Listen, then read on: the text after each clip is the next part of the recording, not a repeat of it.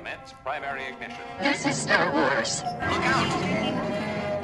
Core World News. You may fire when ready.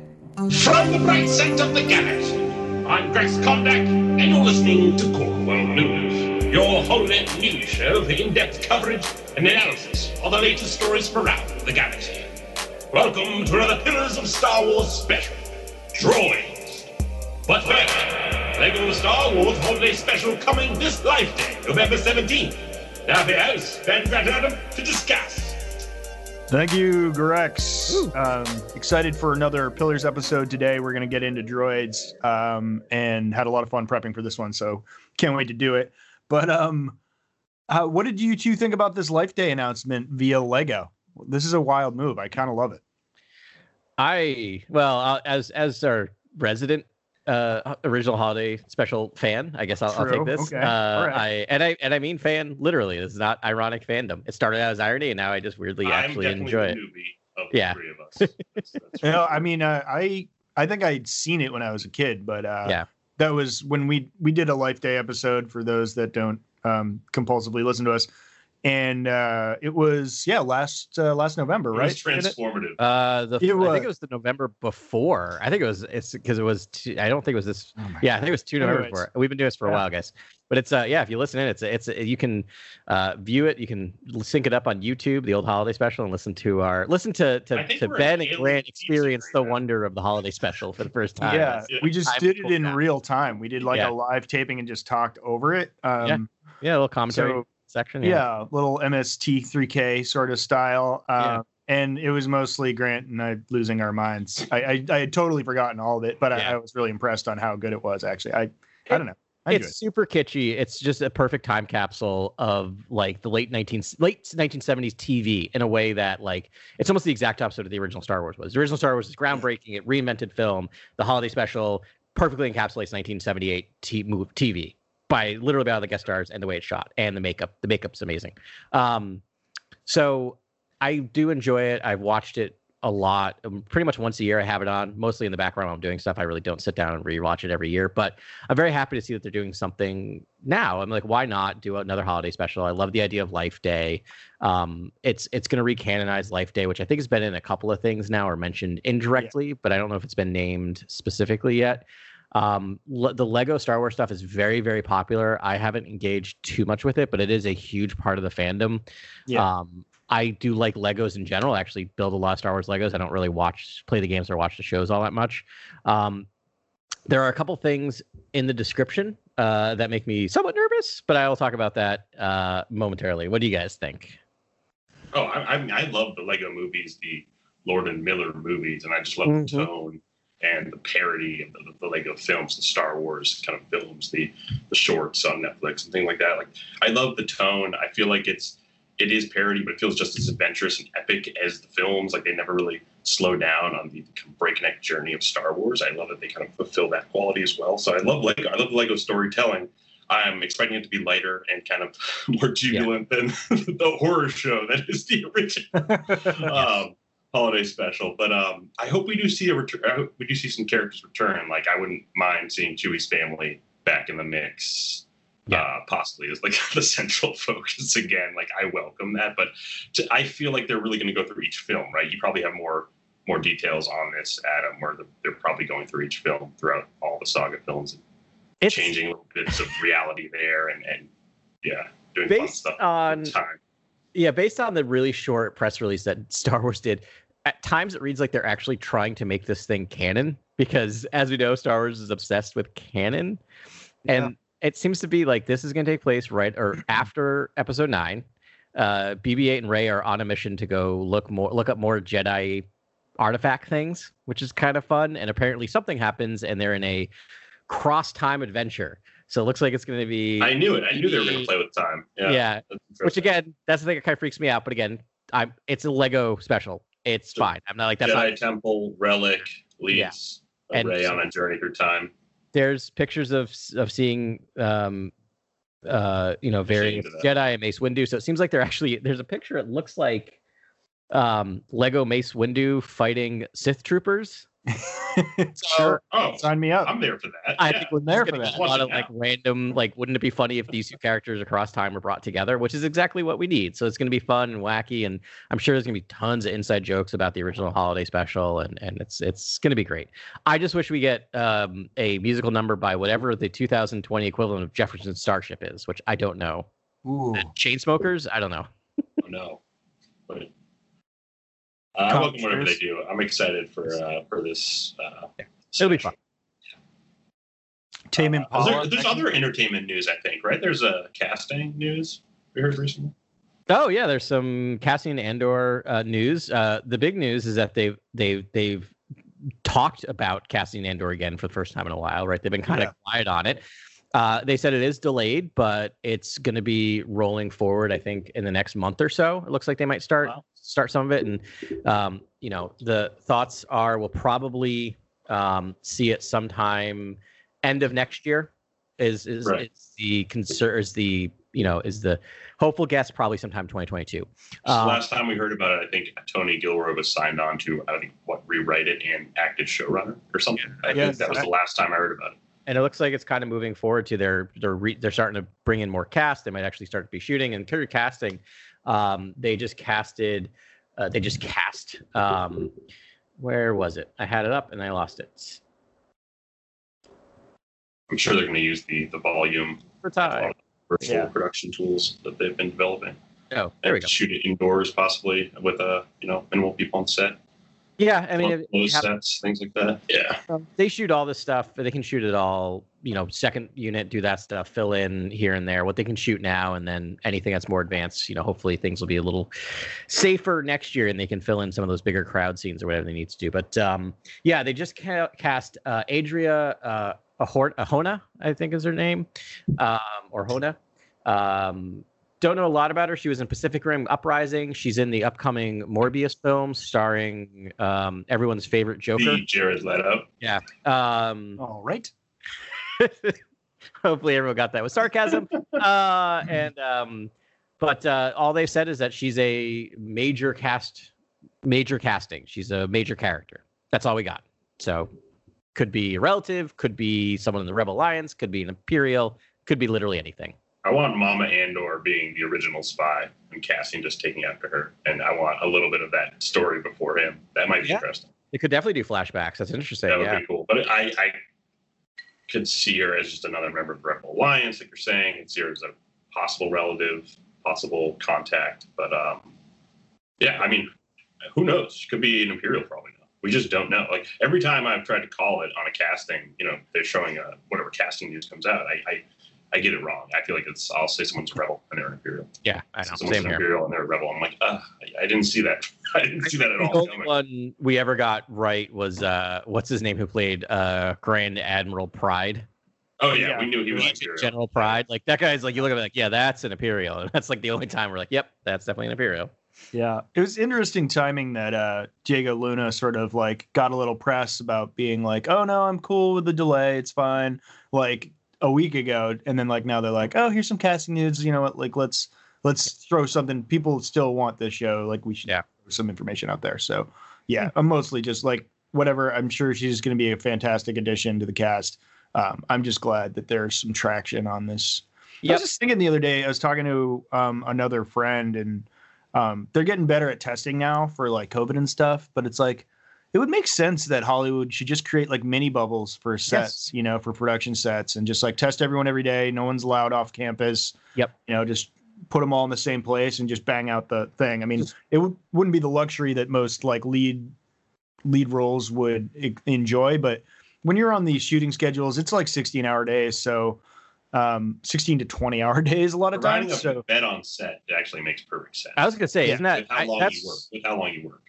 Yeah. As someone who's getting on average 4 hours of sleep in a row at night, like to me, the idea of doing that and then having to drive home or even to have someone drive me home, I would much rather be like, can you just have a cot for me and I'll just sleep here and like granted, it'd be hard with your family, whatever, everything else. But, Hollywood has all of the money in the world. Disney has even more of the money somehow. That math doesn't work, but they somehow have more money than all of Hollywood combined.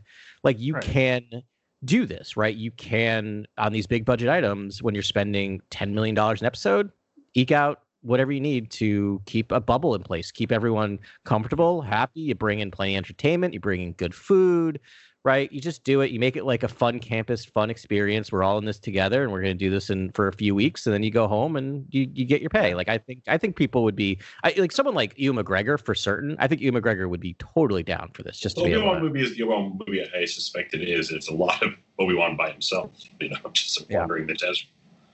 Yeah. It's a short step from what the production style is already. Maybe they put all the lead actors or actors in one hotel, like nice hotel, and the crew in another one. That's fine. And, and then just go for it. I mean, other than that, it's like they're already paying for all their meals or paying for all their travel. They wouldn't they'd save on travel expenses. Yeah. Cases. And yeah. I mean, you could very easily just rent out an entire hotel, right? Because hotels are hurting right now. They're going to want to do that. You just give the stars the penthouse and the presidential suites and the upper floors, and you give you give everyone else they're still nice rooms. If we rent out like a Hilton or something, but it's just good for everyone. And if like professional sports have taught us anything in the past 4 weeks, it's the only thing that works are bubbles. Yeah. MLB is not doing a bubble, and that is not going awesome in a lot of ways. And so far, NBA is doing a full bubble. It's super weird, but at the same time, there haven't really been any outbreaks yet. So like, you just gotta bubble it. In a lot of ways, it's the safest place in the world right now. They're at their resort in Disney World all by themselves, swimming, playing games. They wear masks when they're around, I think, the staff. Yeah, because they're not technically bubbled, but they're getting tested all the time, and they're living their best life. I want to go hang out. I know. I'm so jealous of that. Wish we could all be in the same room doing this podcast right now. Like we guys, if this goes any longer, we may need to consider going in on a like a house or something. Okay. Star Wars Core World News compound. COVID cantina. Nice. We're keeping an eye on Point of Pines. We can get a nice place right on the ocean. Nice. Saying, guys, we already saw two families there. Get in. All right. Anyways, that's enough COVID sidetrack. We try to avoid that stuff here, but I'm just hopeful for new programming. They're going to find, Lucasfilm's going to find ways to make these productions happen. It'd be really great to get some new content from them, and I'm sure they want to have it on Disney Plus. Totally. A long time ago, in a galaxy far, far away, a great adventure took place. These are pillars of Star Wars. All right, welcome to another Pillars special. This is Droids. We're covering all things droids this week. Bleep, bloop. We picked our top 3 favorite droids. I think we could have easily picked our top 10, and we could have, made lists even bigger than that. But I think a rapid, a light speed round at the end of this, covering our top 3 will be fun. But to start, let's just talk about droids in general. Droids are the robots and automatons of the Star Wars galaxy. They perform many duties and functions around the galaxy. If you can think of it, there's a droid for it. Like there's culinary droids, there's protocol droids, there's security droids, there's medical droids. We have everything. Everything you can think of that's a profession, occupation, a skill set, an index of knowledge, there's a droid for it, right? And so that's a big thing. But I just want to jump into it. Like, what did you guys do for research this week? Like, what did you guys think of when we talked about doing droids? Wow. What do we think of doing? Okay, all right. Teacher, just please give me homework. Calling me straight out the carpet. You know what I did? I thought about what droids I liked. Done. All right. Unlike Slacker Adam, I actually dug in on this one and did I did literally minutes of research. You might have heard of it. It's called Wikipedia. But there's actually, I found like fascinating things on there. One thing I never thought about, they're like, no one knows who the first droid was, or when there was a first droid companion in the galaxy. Right? That's I came to 1,000 realizations with only just a couple of hours of research. I was like, I really didn't think about droids in this way, and regarding the history of science fiction, all this kind of stuff. And then now picking our top 3, I kind of brought that into the mix and thinking about what they've done with droids thus far since the 1977. And it's so fascinating. Droids really are, I think, one of the most fascinating elements of Star Wars. As a storyteller, you need droids in your movie. I think they're essential companions, essential allies, and enemies if you want in your story. We talked about it a couple of weeks ago. I mean, they're they're perfect plot devices. They can change a plot in a minute. I kind of came to this realization that they aren't these kind of like, there aren't these hard science fiction elements that represent, ethics and technology and our fear of, technology or anything like that. They do. There is that commentary for the in-galaxy characters. The in-galaxy characters will have moments where they will speak directly about like a droid's parts or its programming or its behavior, and reflect some sort of emotion when doing so. And I feel like there are those moments of ethics and technology, but this is, I think in reality, I think they support the mythic opera. I think they're supporting an ancillary to the science fiction that's about mythological icons, which is what Star Wars is. That's kind of what this breed of science fiction is about. And so they're to me, they're magical companions more so than technological companions, because they have a lot of hidden abilities. Like sometimes like the ability to just be hidden inside them and just appear magically at some point in the story to just change the story and manipulate. Doesn't that events. get to the core of Star Wars in a lot of ways, right? Like anytime Star Wars starts drifting into hard sci-fi, in the movies at least, I don't mind it in my books, but like when they start trying to explain the science of things, it starts to lose the Star Wars feel to me. It's epic and mythical. So I love the fact that they don't do that with the droids. They don't go into a lot. Like probably the most we get is like maybe in Rise of Skywalker, you get I guess we get some of the prequels, but like the droid smith, right? And you get like they're going to 3PO's memory, but that's all just like wires and you know, a cute little fuzzy animal doing it. And I love the fact that it's like, we're not going to go into the science of this. Just trust us. Yeah, where's my Babu Frick show, by the way? Where's my Babu Frick live action? We need Droid Smith shows. Yeah. Why is he the first Droid Smith we've seen? You know? I know. Second you name that now, I'm like, why isn't that not a class that we're getting in every movie? Well, Zori Bliss show makes a lot of sense to me on Disney Plus, because The Americans is incredible and Kerry Russell's an incredible actress, and she'd be a great totally be the star of a series on Disney Plus easily. Totally. With The Mask, you could shoot it in COVID. You could shoot it right now. Yeah. Right. But it like could be, she could be like an ancillary character to the Babu Frick show. Well, Babu Frick could get a lot of screen time. Yeah, like I would hope he would have tons. Like he'd always be making these interesting droids for interesting purposes. That would be really cool. And plus, he's like, hey, like it's just like I could watch that for 45 minutes. Yes. Another thing I learned on my little dip in here. There's a caste system to droids. This is fascinating. I had no idea. Yeah, no idea. And if you go into the pedia, they'll actually frequently have their class. It's class. I call caste, but like that's pretty much it. There's 5 classes, and they'll tell you what class each droid is. So do you want me to just run through this quick? Yeah. Sure. All right. So first class droids are skilled in mathematical, physical, and medical sciences. So analysis droids, the surgical droids, the midwife droid, the Kurtan beat machine. Yeah, exactly. Maybe making an appearance a little bit, but continue. Yeah, exactly. I thought they might be. Second class droids are in engineering and technical. So like first class, that's like, all right, you're going to operate on living beings, so we need you to be like the top of the top. Second class, engineering and technical. So I guess like building, but these are, they actually say the DUM series pit droid. I didn't know that was their actual numeric nomenclature. That's pretty great. The hat on a hat, but we'll move on.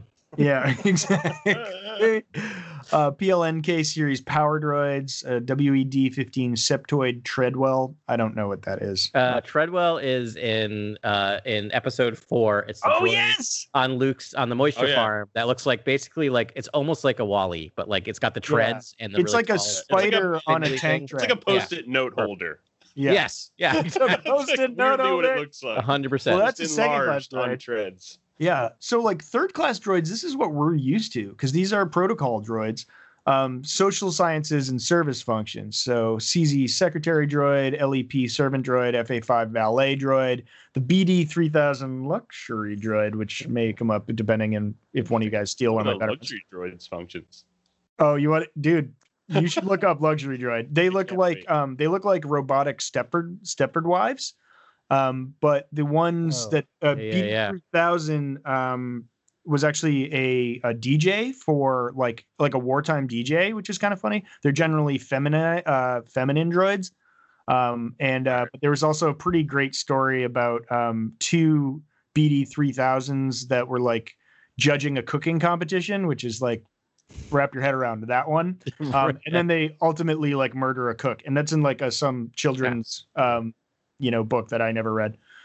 Fourth class droids are military, so this is where you get into police droids, the GU Sirius Guardian police droid, KX series security droids, and the B1 battle droid.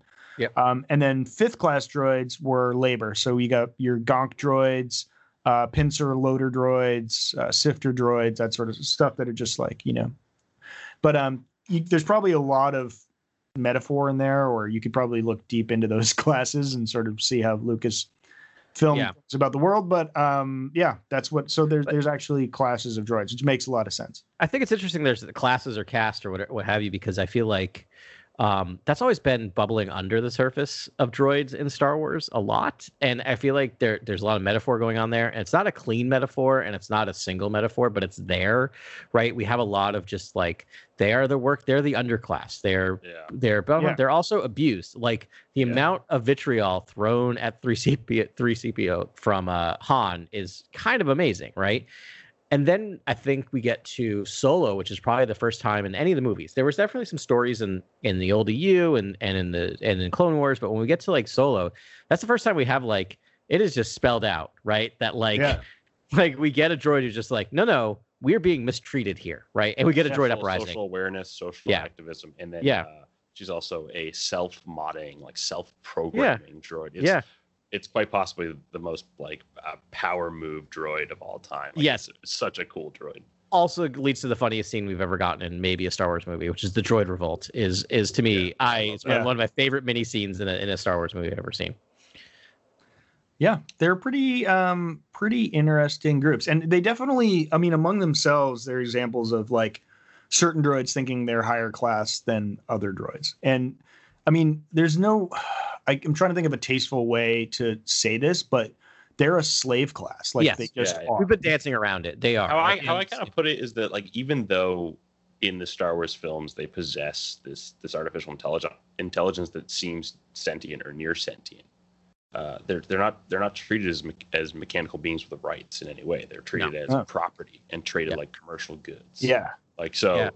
Like I feel like they have creators and they have owners. Like that's a very real thing. They have masters even. Sometimes you can really start breaking this apart. And I'm not a historian. I'm a sociologist in nature. So I haven't thought about this. So I'm going to do this kind of off the cuff. So forgive me if it's not perfect or it's not historically amazing. But in Solo, you have a character who is suggested that he's romantically involved with his droid, and as such, that droid is be given certain freedoms and certain allowances that other droids aren't, and it's very similar to American slave history about owners who became involved.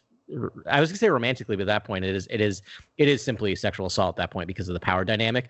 But you get to this point of like certain relief. I don't see that part of it being brought into Solo because L3 does have sentience and it does have more strength and power, but like, there's something going on there. There's something really fascinating that I would love to unpack. It just kind of popped in my head, so I'm not quite ready to do that. I think I took a mini step forward on that because I've been like rifling through this, but I think the fact that they are not human, they do not breathe, they do not eat, they don't do anything like that, and that they are actually made by humans, it obscures the notion enough so that it's not just like outright slavery. Yeah. Whereas like, I mean, there are slavers that enslave beings in the galaxy, and that is like definitely frowned upon and like, that needs to take action. But the fact that these are made, it's like this question mark that hovers over this whole like asks a complex question that's really fun, really interesting to engage with. And I'm glad they don't give us a super easy answer, because I keep going back and forth, because then I start going the slippery slope argument of like,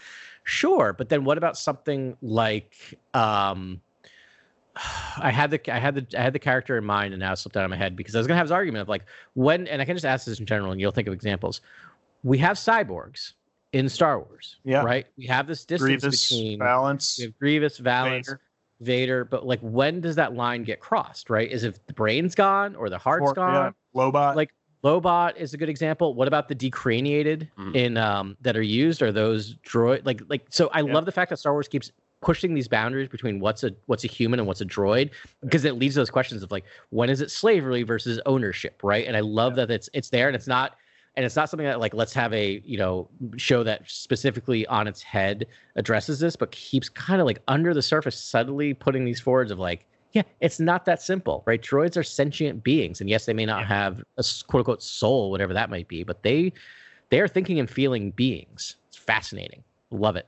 Yeah, definitely. And then you get, like Grievous elected to be a droid essentially. Yeah. Also in Last Shot, There was that character that I know, Grant, you know, but I sort of forget. Faison Gore. We're talking about Yes. cyborgs. This guy Faison was Gore, obsessed with the intermingling of biological and artificial Great. parts, right? Yeah. He thought like droids were pure, right? So you know, Yeah. by making beings, living beings, more droid-like, it made them better.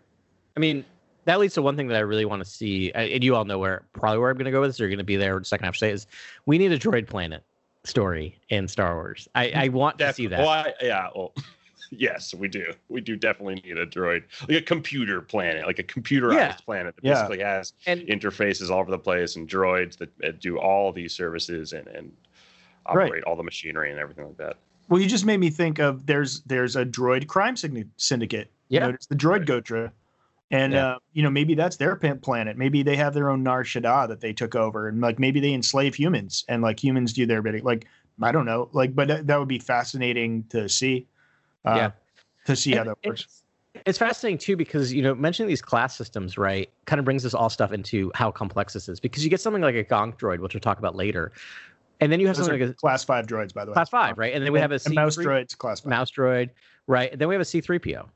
Right. I would not put those two things at the same level of sentience. Right. And so that becomes really complex. Is there like, do you have like a Turing test, right, for droids? Like maybe that's what we need to do is develop some sort of Turing test where it becomes it gains sentience. And once it gains sentience, then it is considered a living being. It's super complex. I love it. One of my favorite parts of Battlefront 2 is when you're playing as the Separatist army, as the, you know, B-1 battle droids. Whenever you throw a grenade, it's like, goodbye, grenade. Like there's a friend. And like, and then when you kill one of those big 6-legged tanks that the thing, it's like, so long, 6 legs. Like he's like talking to the thing as it's a creature. And then when you like deploy a turret, it's like, good luck, turret. Like it talks to all these, like anything mechanical is like sees as brethren. Equal. Yeah, brethren. And it's kind of adorable. When we go back to droid consciousness, I do feel like R2-D2 and L337 are probably the best examples of droids who are sentient or as close to sentient as possible because they haven't had memory wipes or routine memory wipes, right? Because I think that's what's really holding droids back. Because if we've learned anything from classic science fiction literature and and modern tales like Westworld and Blade Runner hint at this, but time plus experience or memories equals some form of consciousness. And if there's routine memory wipes, these droids can't attain consciousness. That's really interesting because they've definitely pointed it out in the literature and stuff where like the longer a droid goes without a mind wipe, the more idiosyncratic it becomes, like the weirder it becomes. And to me, that is the development of personality, right? Personality is key in sentience and in being. Yeah. You're making, I never really thought of it that way, but you guys are so right. I mean, Chopper is an old droid. Bucket is an old droid, and they get more cantankerous and idiosyncratic. Yeah, like we all do. Yeah, like we all have their values. They have their values and principles and ideas and their demeanor, their character traits. Yeah, right. Set in. It's super super interesting. But and that I also feel like it's so different from hard science fiction where the machines are so deep, they're so deeply explained to they're explained at such length to the audience, whereas the droids in this are just kind of they're mysterious, and I feel like they're indistinguishable from magic, which is Arthur C. Clarke. Ooh. I think he said something about if something's undeniably advanced, it's indistinguishable from magic. I think. Yep. Yeah, that's and that's kind of what I feel like. That's kind of the quote that rings true to me when I think about the droids in Star Wars. I mean, that ranks them like second to the Force. Like I never thought of them that way, but it is true. It's like well, okay, here's a consciousness in a metal form that doesn't eat, sleep, or drink or whatever. That's pretty fascinating. So you have these elements of magic throughout. Before we went on air, I was like, I'm not sure there's free will in the galaxy, Adam, because I feel like the Force controls biological life, while biological life harnesses and controls artificial. We're all just droids under the command of the Force. Yeah. I mean, it's really interesting. So this article I read also gets into the Force and droids. And there's a 000 quote apparently that where he says like he thinks that like a droids could run if they could run on blood, like have a blood mechanism that like like an engine that ran on human blood, that they could actually wield the Force. Well, if we're getting into midichlorians, that would be accurate, I guess. Maybe. I mean, but then, we talked off air about R5 in A New Hope. And if you read the book from a certain point of view, I don't know. I mean, he's essentially sacrificed himself to help the galaxy. Some droids wouldn't want to be fluid-filled bipeds, though. No, true. But hold on. Let's not speed past R5, because in New EU, he sacrificed himself because he gets like a notice from the Rebel Alliance, right? Like he gets we need these, but he's still R2 thanks him at the end of that chapter where he's like, "Thank you for letting our journey." In old EU, the old canon R5 is that he actually self-destructs using the Force, because he sees what would happen. I think it's an old comic book series. He actually sees what happens if he gets taken and R2 doesn't get taken by Luke. So he has this flash through the Force of all this, and he just blows himself up so that R2 can get taken. So whichever one you go with, right? We can get into what it says about the Force. Both of them are making a conscious decision both versions of R5 makes a conscious decision in that moment, in old EU and new EU, to destroy themselves for the good of the galaxy. Yeah, it's just fascinating. Yeah, I'll take the new EU. I like the new EU better. Canon, but that's still pretty interesting. So they have some things there that involve the Force. Anything else, Grant? I know you did a pretty deep dive on this. I did a deep dive, but I think I would love to get into our top 3, because I think we'll have a good deal to say about each one we pick. Yeah. Okay, sweet. This is going to be interesting because I'm going to go best to, or most favorite to, less than most favorite, because there are certain ones that I want, and I don't want you guys to take them. And we obviously haven't talked about this before. No. I don't agree to these terms. I don't agree. Well, we're going least favorite to most favorite. We all do our... The big reveal's the most favorite. The big reveal's your culminating idea of what you think's an interesting droid. All right. I was going to go a completely different way. Adam's like, I tried to. Let me tell I can readjust, but I'll tell you what I did. I wanted to, as I normally do these things. There are 3 trilogies. We're picking top 3. So I wanted to be like, can I pick a droid from each trilogy? To jump ahead, I could not pick a droid from the new trilogy. There's not a lot of droids, dude. There's not a ton of droids. I love BB-8. BB-8's probably my favorite droid, but it's just like that's too. Not on your list, Adam? Is that what you're saying right now? No. I just BB-8 on your list, Ben. No. Are you taking on my list either? No, because to me it's least interesting. Like I like BB-8. I think there's a lot of new evolutions with the droid behavior and mechanics and blocking, especially blocking. Dio almost made my list. Oh my god! Thank God it didn't. Sorry. Oh wait, no. I think I'm back on being okay with Dio. Yeah. I'm on board. I looked at Dio just to see if you had any new hardware that I should take note of, but nothing. I didn't really. There's nothing I really. I mean, all he did was save the whole, galaxy by having the backed up information about Exegol in him. I mean, not that important. Oh, but he talks funny. He has a stutter, and you guys are prejudiced. No. Hey. I have nothing wrong with stutterers. I have people wrong who say things that don't need to be said and say things that are just there. Anyway, moving on. Let's not litigate Dio, because I'm trying to learn to love Dio because he's adorable, and I get it. I'm getting there, guys. He just made me sad. I ultimately didn't use it because it's just like he was an abused droid. Tragic. He looks like an abused puppy, and I'm just like, that's why you can't hate him. That's why I can't hate him, because he's a rescue dog at the end of the day, and I love rescue dogs. I have my own. Totally. Moving on.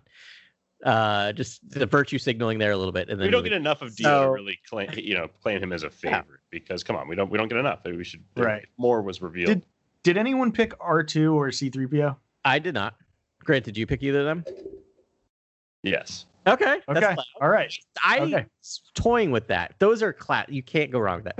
We have to. I only say that because we have to cover them. Yeah, we're gonna go through honorable mentions. I think at the end, probably, as we normally do. But I tried to. We'll do an honorable mention. I have one of the classics. Jamboree. Okay. So I think I picked one that kind of technically is a sequel trilogy because it falls into all. It's seen in all. Let's not reveal it right now. So come on, guys. I'm not gonna say what it is, but I'm going to readjust to. I'm going to put them in order of favorite to least on the fly.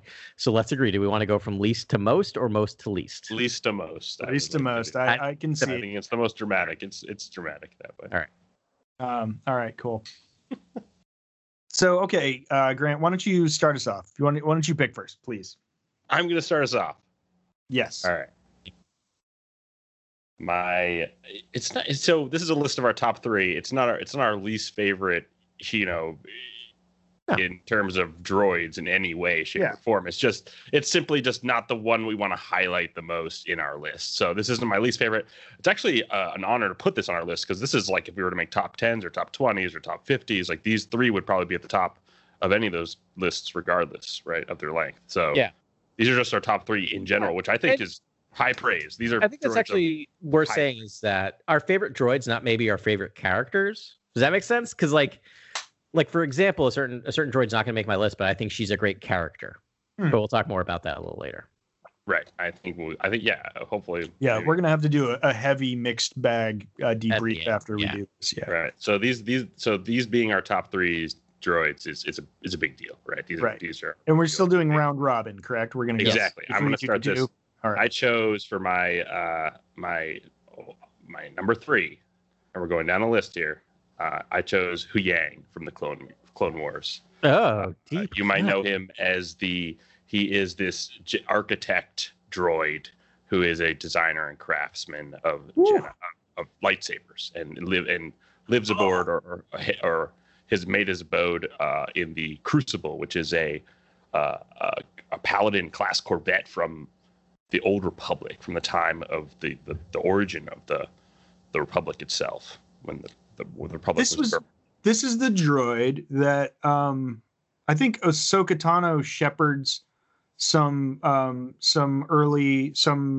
younglings, right, to go build their lightsabers. It's after the Gathering episode where they gather their kyber crystals. Dude, great call. I love his design. Awesome. Honestly, in terms of obviously I love the ship he's in. It's called the Crucible. It's this Corvette from the Old Republic, and then his design, he has this strange, smooth kind of Art Deco, golden age of sci-fi look. He's an antique droid, essentially, right? He's a Mark IV architect droid from this first age of the Republic. They don't say first age anywhere, but I'm going to say it. This kind of the origin. It does look very much like the stuff you saw in kind of the Knights of the Old Republic. I feel like his development looks very similar. It's a hybrid of that and kind of the Art Deco of Coruscant that you see in the prequels, right?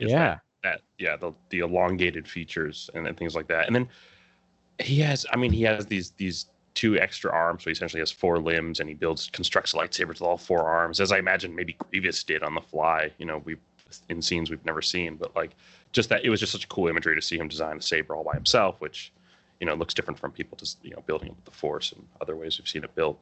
And he's just a cool character. He's a great teacher. I feel like it's interesting because I think the younglings comment on his importance or his role as a mentor, and they kind of I think they tease him, or like they insult him in some way, and then he kind of just turns the chapter, turns the book on them, and it's an incredible scene. And I feel like there's fun dialogue. Like he's like, I suggest you listen and learn until you can ask a question this droid cannot answer.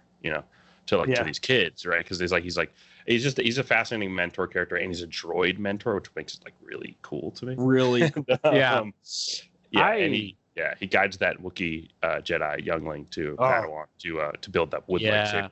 He's like, only the Brylock tree is as strong as metal. Like, he's just a cool character. I don't know. I really like. Oh, I love this pick. How could this not be number 1? I know. Like, I'm impressed. I also feel like this is your first pick of all 3 of us, and you've already won everything all the time ever. Like, I'm ashamed with my picks after this. He's a cool. He hails on Ilum. Like, he's above Ilum, in orbit above Ilum. I don't know if that ship travels. Oh no, it ferries, I think, the younglings from Coruscant to Ilum. And I think he goes back and forth. I think he's like a ferryman at the same time. It's interesting. Right. He is he's listed as a class 1 droid. So this is like up there with surgeons. Like, it's interesting. It's gonna be interesting to look at our lists together or next to each other to see. Like, I already looked at my list to be like, I picked them randomly. Like, what do they all have in common? And I'll talk a bit about that in a moment. But I love this pick because that droid is super memorable to a point I would never have thought of him as a droid, but the second you mentioned him, I could visualize him and think of the arc in Clone Wars. And like, Clone Wars to me is hit or miss. I love about like 60 to 70% of the episodes of Clone Wars. But having done the rewatch, certain things stick in my mind. Other episodes just completely gone, right? That's just my way my brain works. This character is one, when I think of Clone Wars and I start dissecting Clone Wars, I think of this character a lot because it is super unique and very, very good use of the droid ideas.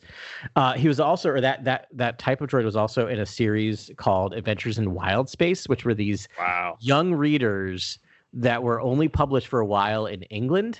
And I, during my quest to read everything ever written in Star Wars, had to really seek them out and found them. And it's just basically they use them as a nanny droid for these two children who are lost in wild space.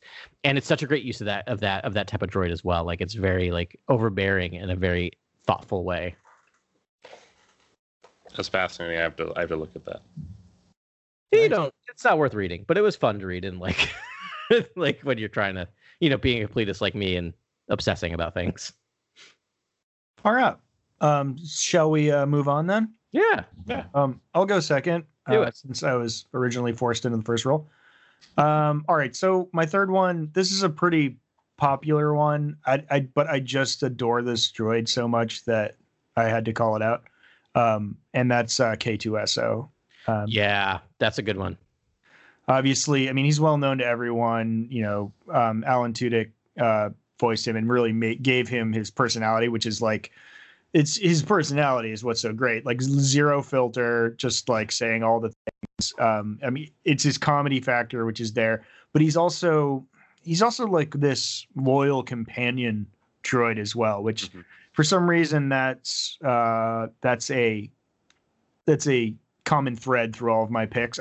That's how I like my droids. Yeah. Just be like, hey, we're buddies, brothers in arms and do our thing together. But I mean, he has a fascinating story because he was, he was converted from being a droid with the Empire and, I guess probably forcibly changed, but it allowed him a lot of techniques and interesting things and that other droids, personality traits that other droids don't have.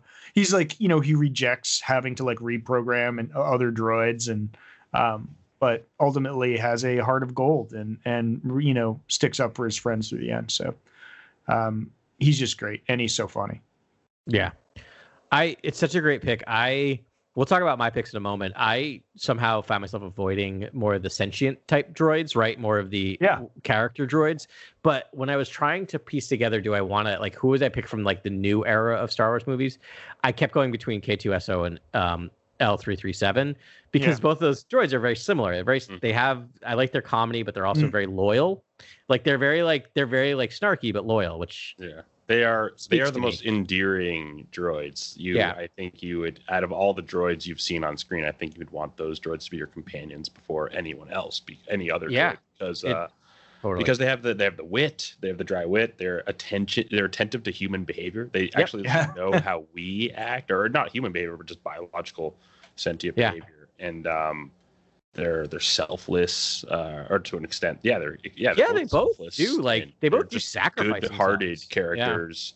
And I that's why I asked you guys at the beginning of this podcast. I said if I could put two droids together, my list would change because I think K2SO and L337 are the most endearing and probably the droids I like the most that I've seen on screen as of yet. And so I would put them as my number one. But because I can't do that, they're just like, somewhere else on my list of droids. And I also think there's a precursor droid that you wouldn't get those droids if this droid didn't exist. So I kind of threw this droid. All right. Interesting. We'll get there. I kind of felt similar. Like I had both of them on my list floating around my head. And then I was like, similar to what I said earlier, is I almost disqualified them from my list because I almost see they're like greater than droids. They're characters in some ways, right? Like, but they count. Like they absolutely count. That's just why I dropped them out. I love them.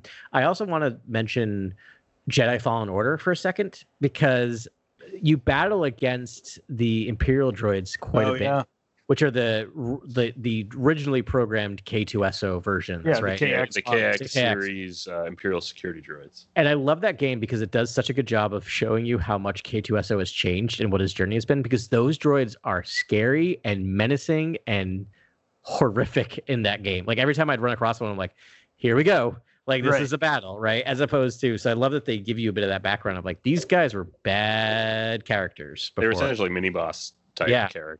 Yeah. You know what though? Did you guys know that there's a, and I did a second playthrough of this, but there is in Kashyyyk, there's one of those modify tables that you find, and you can control the KX droids. Did you know that? Yeah, you can use them to turn them You against. can hack the KX droids, and they will fight for you. Yeah. That made it a lot easier. Well, you have that. Yeah, you have that thing where you can hack droids too. So I would use that quite a bit. That method where I would use droids to fight the other people around. Yeah, but yeah, it's right. I mean, I knew you could do it with the probe droids, but for some reason I missed it on the first playthrough.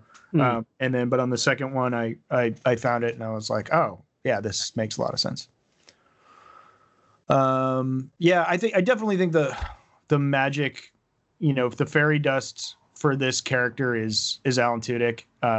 He made this character. His personality is amazing. I'm so excited that he's going to be in the Cassian Andor series. Like, he's going to steal every scene again in that series, even though Diego Luna is amazing. That's really what I think makes this droid the best. But he does have a fantastic, backstory and all that. Agreed. Adam, bringing up. Sure. So I'm gonna kind of talk about what I noticed. I just picked these 3 droids. They have A, limited screen time, which is always what works for me in Star Wars because it lets my imagination go wild. Yes. B, they don't talk very much, which again kind of connects a bit to the first thing. And they also have 2 out of the 3 have very interesting sounds, which is interesting. I think this is what connected me to both of these. The first 2 of them that are on my list. So number 3, which has already got mentioned before, is the Crutan B machine from Episode 3, which is the midwife droid at the very end of Episode 3. The Uba.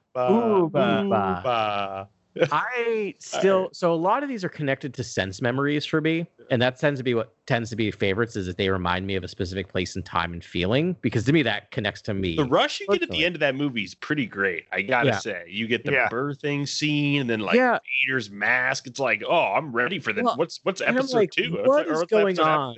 Like, I'm like, what is going on in this film? Right? Like, we have this super dour last half an hour of this movie, which it has to be, right? Like, it's the fall of Anakin, it's the death of Padme, it's the exile of the Jedis. So you're in this half an hour of just like, right? Like, that's the last half an hour of Episode 3. And then, so I'm sitting there in the theater. It's it's the first.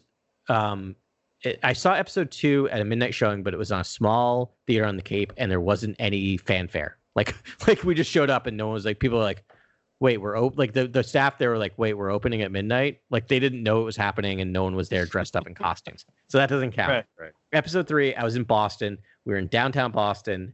Everyone was like wearing had lightsabers. We're wearing Jedi garbs. We were yelling out. Did Star you do Wars the midnight trivia. showing?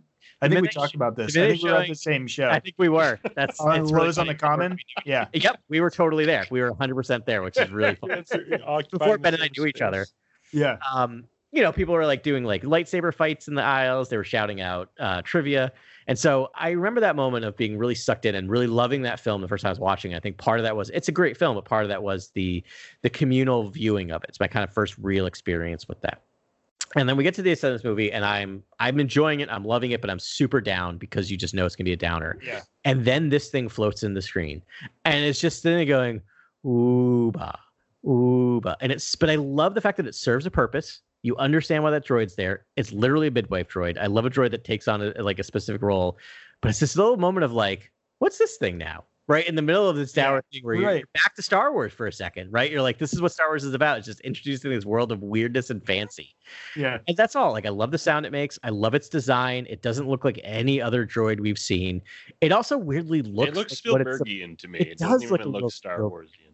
But it looks like what it's supposed to be doing. I can't explain it. Like, it looks like it's got some scoop arms. It's got a welding arm there. Yeah, physiognomy. It's like a practical droid. It doesn't have a personality, really. Or it does have a big blue eye and one small green eye. Face is a light, essentially. Or something. And I would pick this pre just having a child via midwives. Like, this just literally happened to me. It didn't happen to me. It happened to my wife. I was also in the room 6 weeks ago with midwives. And it's not a completely 100% accurate representation, but it is something about the soothing tone it speaks in. It's super fascinating. And I love this droid. Adopt that. All people, all midwives, everyone. And our midwives did. And I love this droid. It would have been on my list pre having our kid, but watching this droid, I was just like, there was a moment and I don't want to necessarily tell my wife this, and I thank God she doesn't listen to the podcast, but there's a moment during the beautiful birth of my child that I was fully engrossed, and I had a moment You heard it. flash to, and I almost started going, Ooba, Ooba. And then that would have been the end. That would have been, that would have been one introduced to- arm. Harley would have thrown you across the room. But like, to me, that's why it also hits on my list. There's a moment of joy in my life that is connected to Star Wars in a really unhealthy way, but it's there, right? So that's why. Hey, There's my argument for why the Crew 10B machine is on my top 3 of droids in Star Wars. Like a Pavlovian thing. I like Yeah. it. My number 2, right? Here we go. Okay, here we go. It's the assassination droid from a long line of dead masters. And that is HK-47 from the Knights of the Old Republic games. Yes, I feel like he was the beginning of snark and dry wit and testing your patience. He was the droid that started it all. I think who led to K2SO and characters like K2SO and L337. Right. But, you mentioned this before about the droid that would lead up to, and I could not think of who it was, but the second you said it, I'm like, that's it. You're absolutely, there's a direct line between so many lines of dialogue written for this character are all incredibly genius. And I honestly, it's a character who has a haunting profile that I'll always remember. He shares bits of his backstory in the game, although it's very, very fuzzy because he seems to have been attacked. And basically what he says is that one of his previous masters, he got in a fight, a scuffle with one of his previous masters, subdued him on the ground. As the master is writhing in pain, the master gouges HK's actuator, causing his, crippling his behavior core, causing his assassination droid protocols to go screwy. So he's just totally this AWOL assassination droid who has no idea kind of where he comes from or what's going on anymore, and is kind of just adopting new behaviors. But there is one thing that he's always wants to do, and that is enact violence, which is pretty disturbing, but it works with the dark humor that they're going with in the series. And it's interesting that he's on Tatooine because it feels like this weird preeminent, almost like Force connection with Anakin. Yeah. Right. It's like Anakin darkness came from HK's like essence meeting Revan a long time ago. And that mingling in that conversation. But that's some deep theory. He coined the term meat bag, right? He did, yeah. He would oftentimes scan the main character in Knights of the Republic and to comment about the fluids running through their body, and there being these fleshy, kind of like fluid-filled bipeds and meat bags, organic meat bags. That's right. Meat bags. He's like, my only purpose is to burn hole in meat bags you don't like, Master. Like, he has some great lines. He talks like a traditional robot, though, which I found interesting. Like, he talks like, like your car's navigation system. Like, he doesn't, his cadence is very traditional robotic, but he says funny stuff like, perhaps you would prefer the term liquidious flesh bag. Like, I am most eager to engage in some unadulterated violence at your command, of course, Master. Like, he is one of my favorite. He has some of the best lines I've ever heard. I think when you first meet him, he's saying he asks you to purchase him. He's like, please purchase me, please. I've done nothing. I'm just a droid who's looking for a line of work, like an honest work. So he's really just trying to get purchased by you immediately, which is fantastic. And you've definitely done a good job of making me want to replay through Knights of the Old Republic. Yeah, I know. You even talked me into it. I'm like, can I get this on my PS4? Like, you can also get it on your iPad. But anyway. And then how he speaks too, right? If he's asking a question, it's a query, it's commentary, agreements, observations. He makes statements. He makes wild statements that are pretty incredible. He translates, and when he makes translations, he can basically tell you how these native tribes are communicating on some alien world. But it's cool, but he can do a lot. He actually he has a lot of high functioning protocols there. Yeah, he's a pretty cool. He's a dynamic character, and super cool. He's a fun character. And I would love to see, although the Mandalorian's doing it, I would love to see like the professional, but with an HK series droid and maybe like a young human or alien kind of character. Yeah. I think it's a what I mean? I was like, I would love something. Yeah. That seems ripe for the picking for Filoni, because it's like that's totally like game, and it would be that sort of like, oh yeah, we can canonize that droid, but with a screwy kind of actuator. And like I would love it. Yeah. The fact that they haven't canonized that character really suggests to me that they are actively seeking a Knights of the Old Republic reboot at some point, because that is a fan favorite character. And I feel like every time someone's probably trying to put it into something, Lucasfilm's like being like, nope, can't touch it, because we're still deciding whether we want to do this And TV or movie or He's extremely dark. Yes. He's really not on brand with Disney-owned Star Wars, because he would say things like, humans often need such comforts until the end comes. Like, he would just say some dark stuff. Yeah. But I think it works. I think you can do that. There are dark parts of Star Wars too, and we've talked about that a lot too. I mean, this could actually slide in there pretty easily. I mean, he's definitely a precursor to 000 and right. Yeah, that might be on someone's list. Yeah, I steered clear of that. Awesome, great choice. But he says at one point, it's very dark and very disturbing. But he says, if Jedi need to be killed, I would hope you would let me kill the annoying pseudo-pacifists for you, Master. I was like, what? This is a droid saying something like this? Also, not wrong. Not wrong. They are pseudo-pacifists when we see them in It's a line from HK-47. Thank you very much. Like, that is a dark character. But then he does have his brighter moments, though. I think he does regard children in a protective way, where he's like, oh, we must always think of the children. The littlest ones suffer the most in war. He really does, like, there's a heart in there, which is so strange, he's just, obviously I think his behavior core has gone screwy. So he's not this, like, he's not lawful. He's chaotic evil. He'll always be chaotic evil. Yeah, agreed. Yeah. He might do something good randomly because it's his core. Yep. I would agree with that. He's a cool character. Love it. Awesome. All right. I'm going to pick off some more low-hanging fruit. And actually, this is one that I hope I'm not stealing from Grant. But I love this droid too much, so I went for it. This is BD1. Mm. We know by default you're not stealing from me, because I said I have one of the two classics in my list. Also, that's one of the ones I was thinking about when I thought about sequel trilogy, and it was not on my list. And then I saw Ben's T-shirt today, and I was just like, BD1 from Jedi Fallen Order, not BT. Oh, BT1. I got it mixed up. Yeah, BD1. Gotcha. Thank you. BT1 is from Afra and Darth Vader. And Darth Vader. Yeah. No, BT1. And actually, I'm wearing a BB9E T-shirt because it's the only Star Wars T-shirt I have with a droid on it. Which I need to remedy. There's got to be some dope like R2D2 T-shirt out there that I could be. Is it weird that I like BB9E more than BB8? Like, no, I like the bassy tones that he emits. So, just the sound design of BB9E is amazing for me. I apologize for that. But then there's police imagery in there too, which I don't know. They just did that randomly, and I was like, he works with just like red light. I think I don't think he do like color or whatever. Yeah, I apologize for the getting us off track on multiple. Somehow I was like multiple levels of wrong on that one. But yes, let's talk about BD9 from Fallen Order, because I love this pick. Yeah, BD1. I mean, it's again, this is sort of like, I guess if you own dogs, like there's some of these like faithful companions. I love binary, like droids that speak in binary. And actually this droid was voiced by Ben Burt. Yeah. Which is cool. And he does have some sort of Wall-E qualities to him. At least in the eyes, but he's probably the most lovable droid you could find.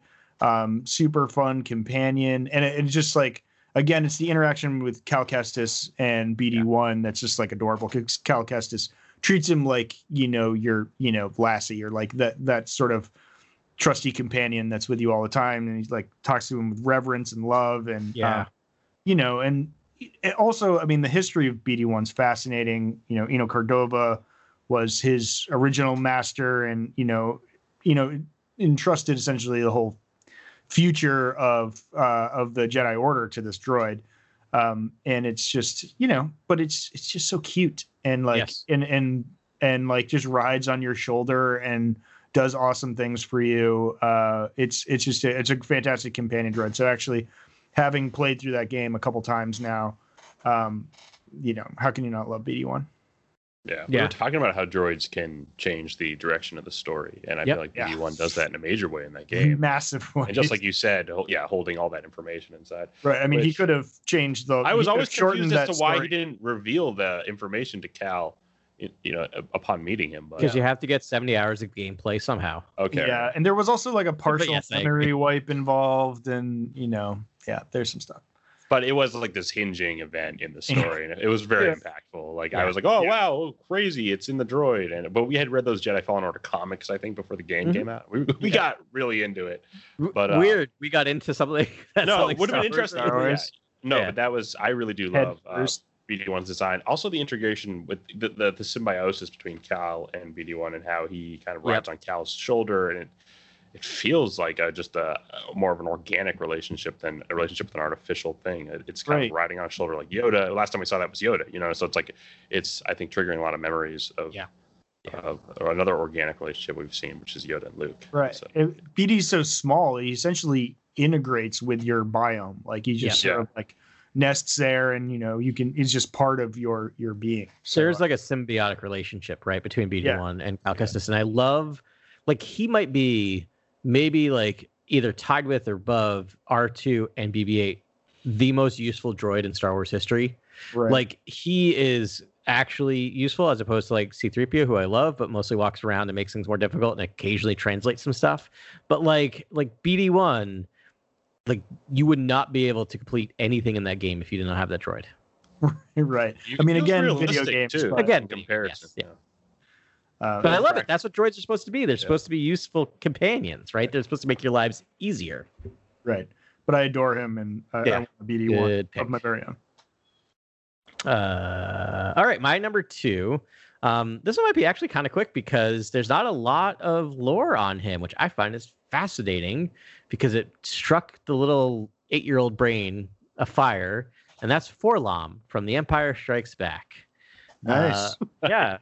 Forlom is the bounty hunter, the other forgotten bounty hunter droid, right? Everyone you say the droid bounty hunter, everyone thinks you're thinking of IG-88, but no one pays attention to Forlom because he's a weird bug-eyed protocol or bug-faced or bug-headed protocol droid, but he is a droid, confirmed. Whose main companion, Zuckuss. Zuckuss, yes. Right, yeah. Also, it doesn't help that Kenner got the names mixed up, so up until about 1990-something, Forlom was Zuckuss and Zuckuss was Forlom, but they finally fixed that in something somewhere along the line. So they've had quite the past. I'm glad together. they took care of that mix-up in particular. But again, I asked this question. We were at Rhode Island Comic Con last November. Yeah, no. Yeah. Was it November? Yeah. It's so warm outside. Anyway, we were there and they did this. They had a panel of kind of was it aliens? I can't remember what the panel was, but the Bounty person, hunters? alien. No, it was bounty hunters. it was just bounty. It was right. It's just straight bounty hunters. And I asked the question really clunkily about like why is this 20 seconds of film so impactful, right? Like when you actually break down the tilt pan across the bounty hunters, it lasts like a couple of seconds, right? And yet every Star Wars fan will always talk about the bounty hunter scene. And I think part of it is just because it's similar to the cantina scene in A New Hope. It just introduces this new world of unknown things. And that's what I love about Forlom is I know nothing about this character. And even in the old EU, there's not a ton of information about him. Like, it's fascinating that there's this character that people love, and there's a few chapters. And you look at the new EU, and you go to Wikipedia and the old new EU, his appearances line up at, like, he's basically in the movies, in one issue of the Darth Vader comic, and in a couple issues of the Star Wars Adventures comics. This is a character that people know, that has its own Black Series character that people love. And his story. From a certain point of view, isn't there something in there with Zuckuss? Not don't they do this? Don't they do that scene with bounty hunters? Well, no, because we're not it. We haven't done certain point of view. Or we're gonna get that. We will get that. But one thing we don't know and has not been touched actually much in old EU either is what happens to Forlom past Empire Strikes Back. So it amazes me still. Like, he has to show up in season 2 of The Mandalorian, right? Like, how do you not do a Forlom and Zuckuss story? Like, you can. We did get a LOM series droid in episode 6. One of those, 5? I can never remember which one it was, but he was the pilot that took over. Guys, when we think about these yeah. cool bounty hunter or assassin droids, I'm thinking like Ochi of Bestoon could have easily been a droid, and I may have been more intrigued with the plot of the film because I feel like droids function on so many levels that are different from the organic life that it's like you could do some interesting stuff with the you could do with the Operation Cinder, you know, and the with droids. Empress. Yeah. Let I me think you read do to a lot you. with that. So he shows up in the Star Wars Adventure comic book, which I have to go back and reread.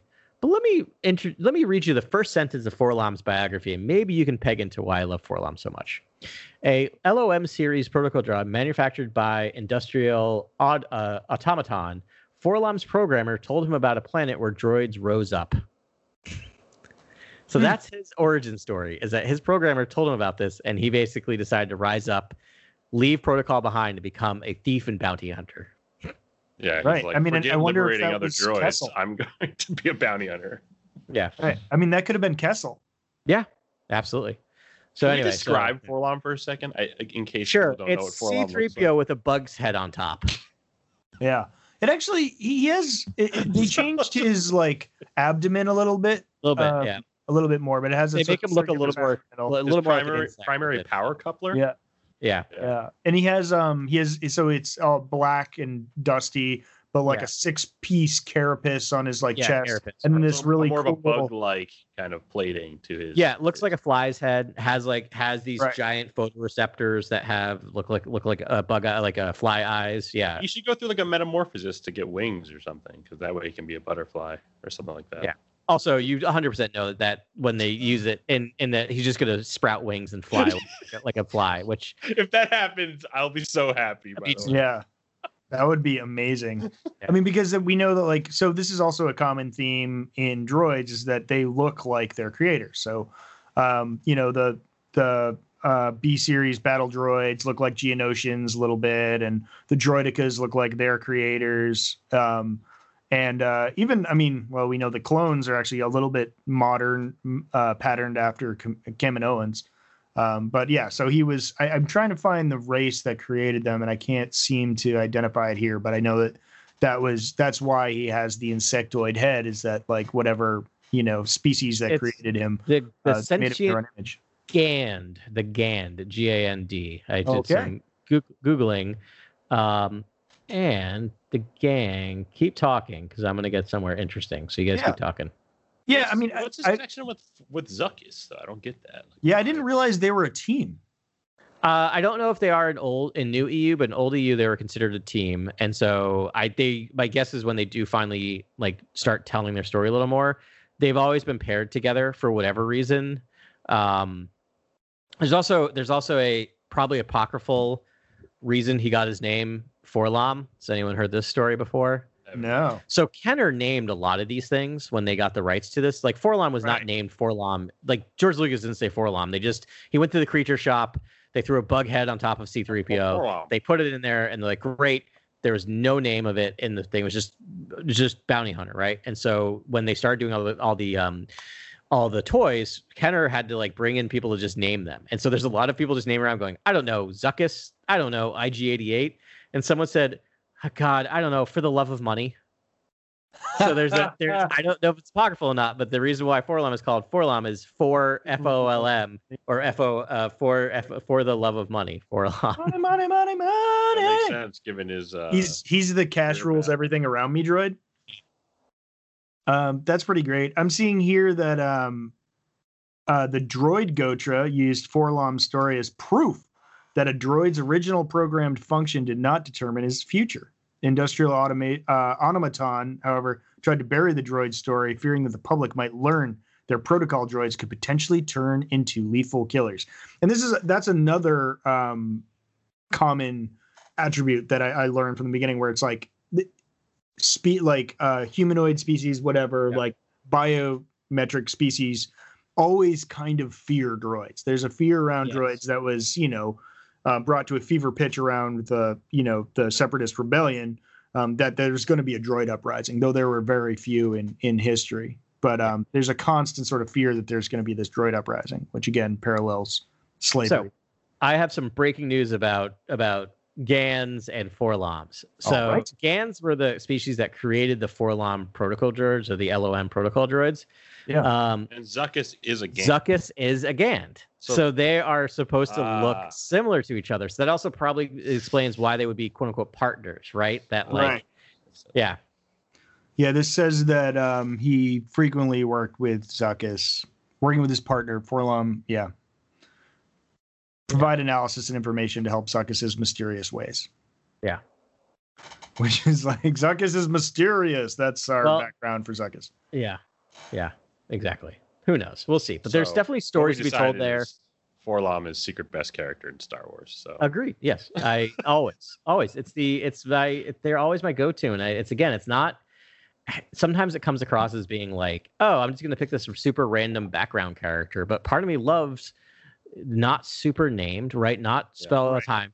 We had a lot of IG-88 stories. We had a lot of Boba Fett stories, a lot of Bosk, even a lot of Dengar. But these two other characters, I'm just like, what is their story? Like, they're the weirdest looking things there. Which is what kind of kills me about The Mandalorian, and that like they were so boxed in with it. They could use like, okay, they couldn't use IG-88, so they used IG-11. I don't understand that. Just use IG-88, but whatever.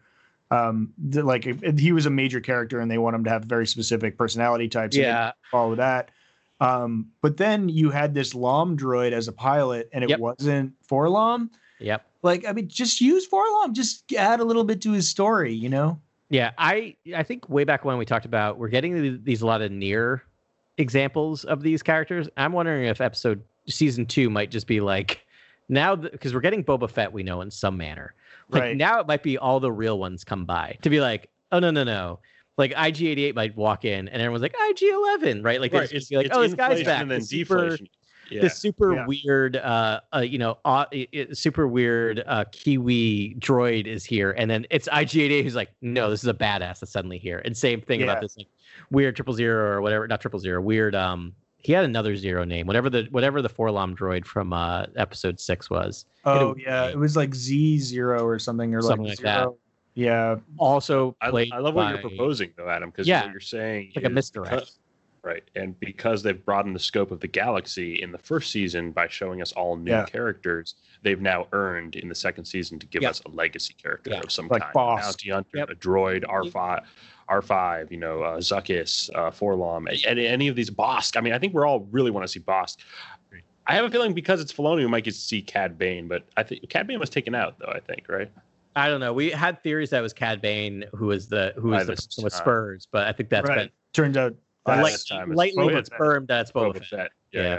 Yeah, which is kind of interesting. I mean, I think to answer my own question, I think ultimately he killed that LOM droid in The Mandalorian killed that LOM droid. So it's like they don't want to kill poor LOM. You know, he's destined for bigger and brighter.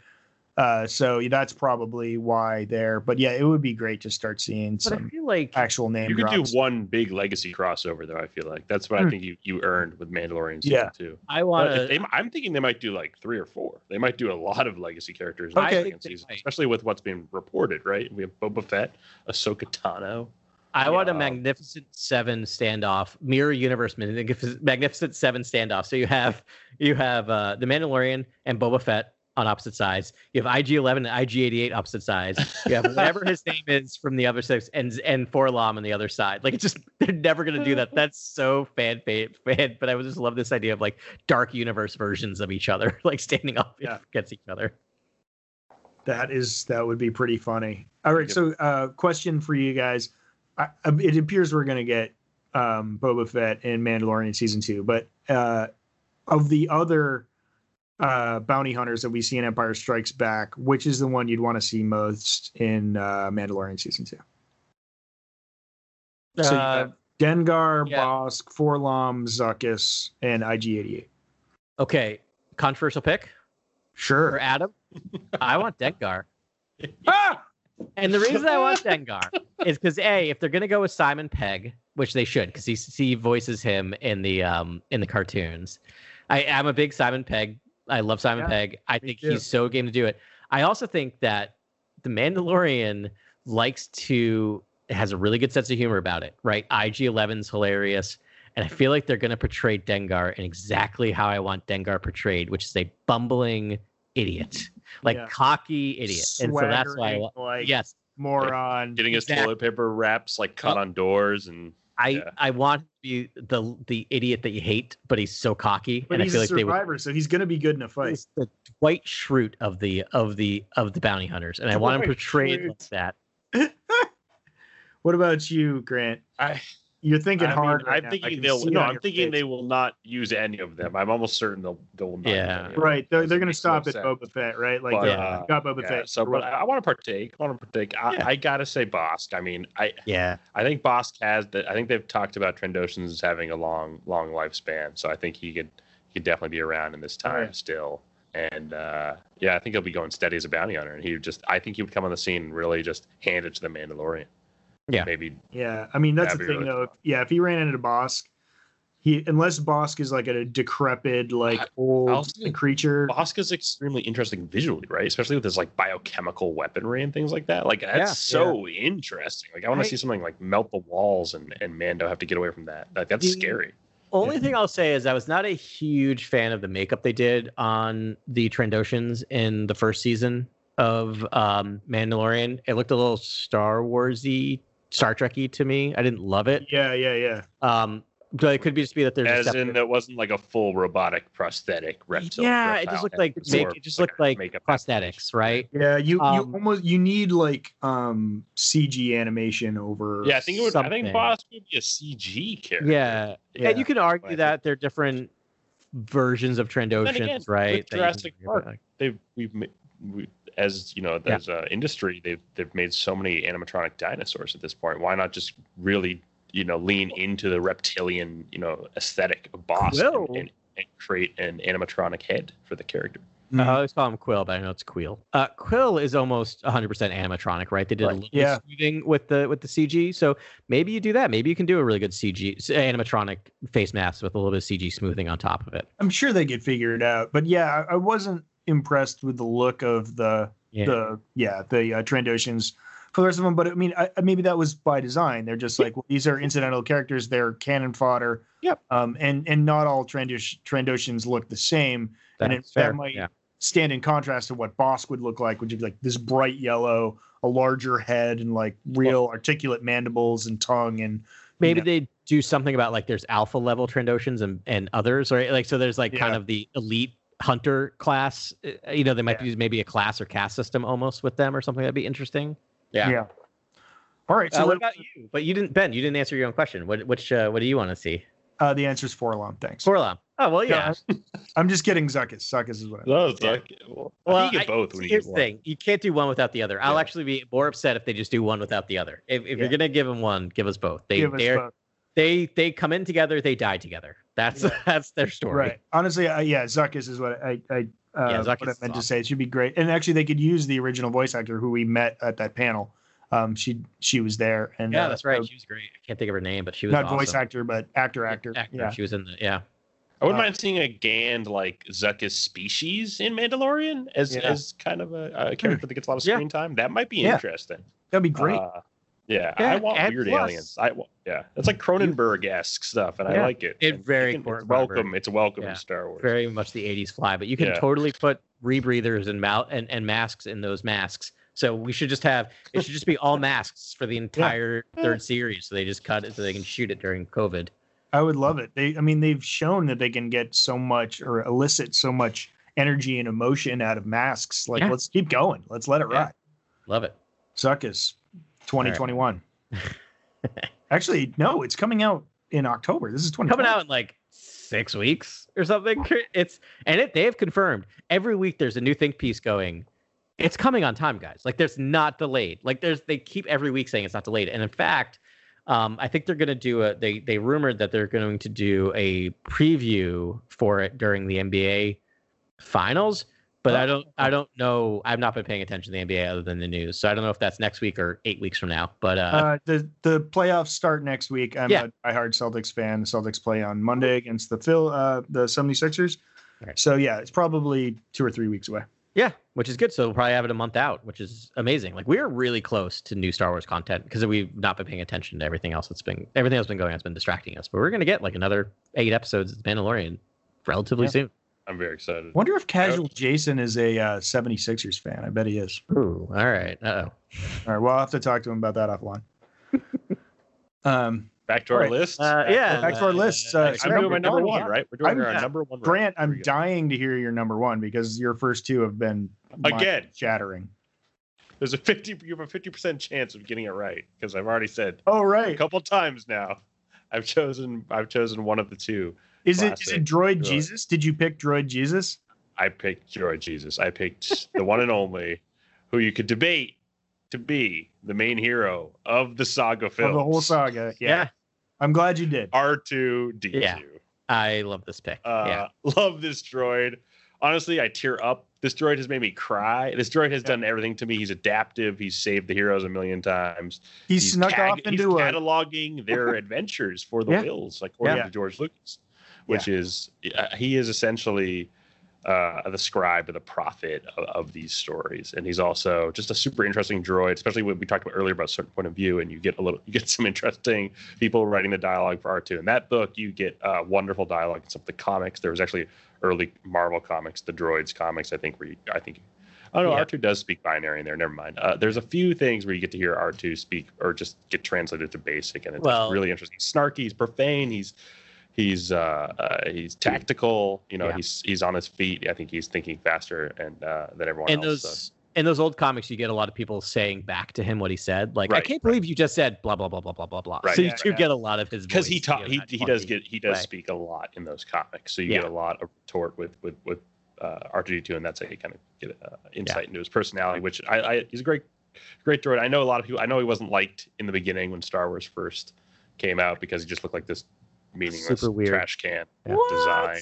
That a lot of people love the design. No. I'm not talking about us. I'm just talking about. But like there was no appeal really for that droid right away, and then I think it grew on people as people saw the films and saw the droid's importance, especially to the main character, and then Luke having that sentimental connection with R2, and then Luke choosing not to wipe his memories. It's a really cool relationship. And he's our one through line through the entire Skywalker saga. Yeah. Besides that, he's got this very authentic human side.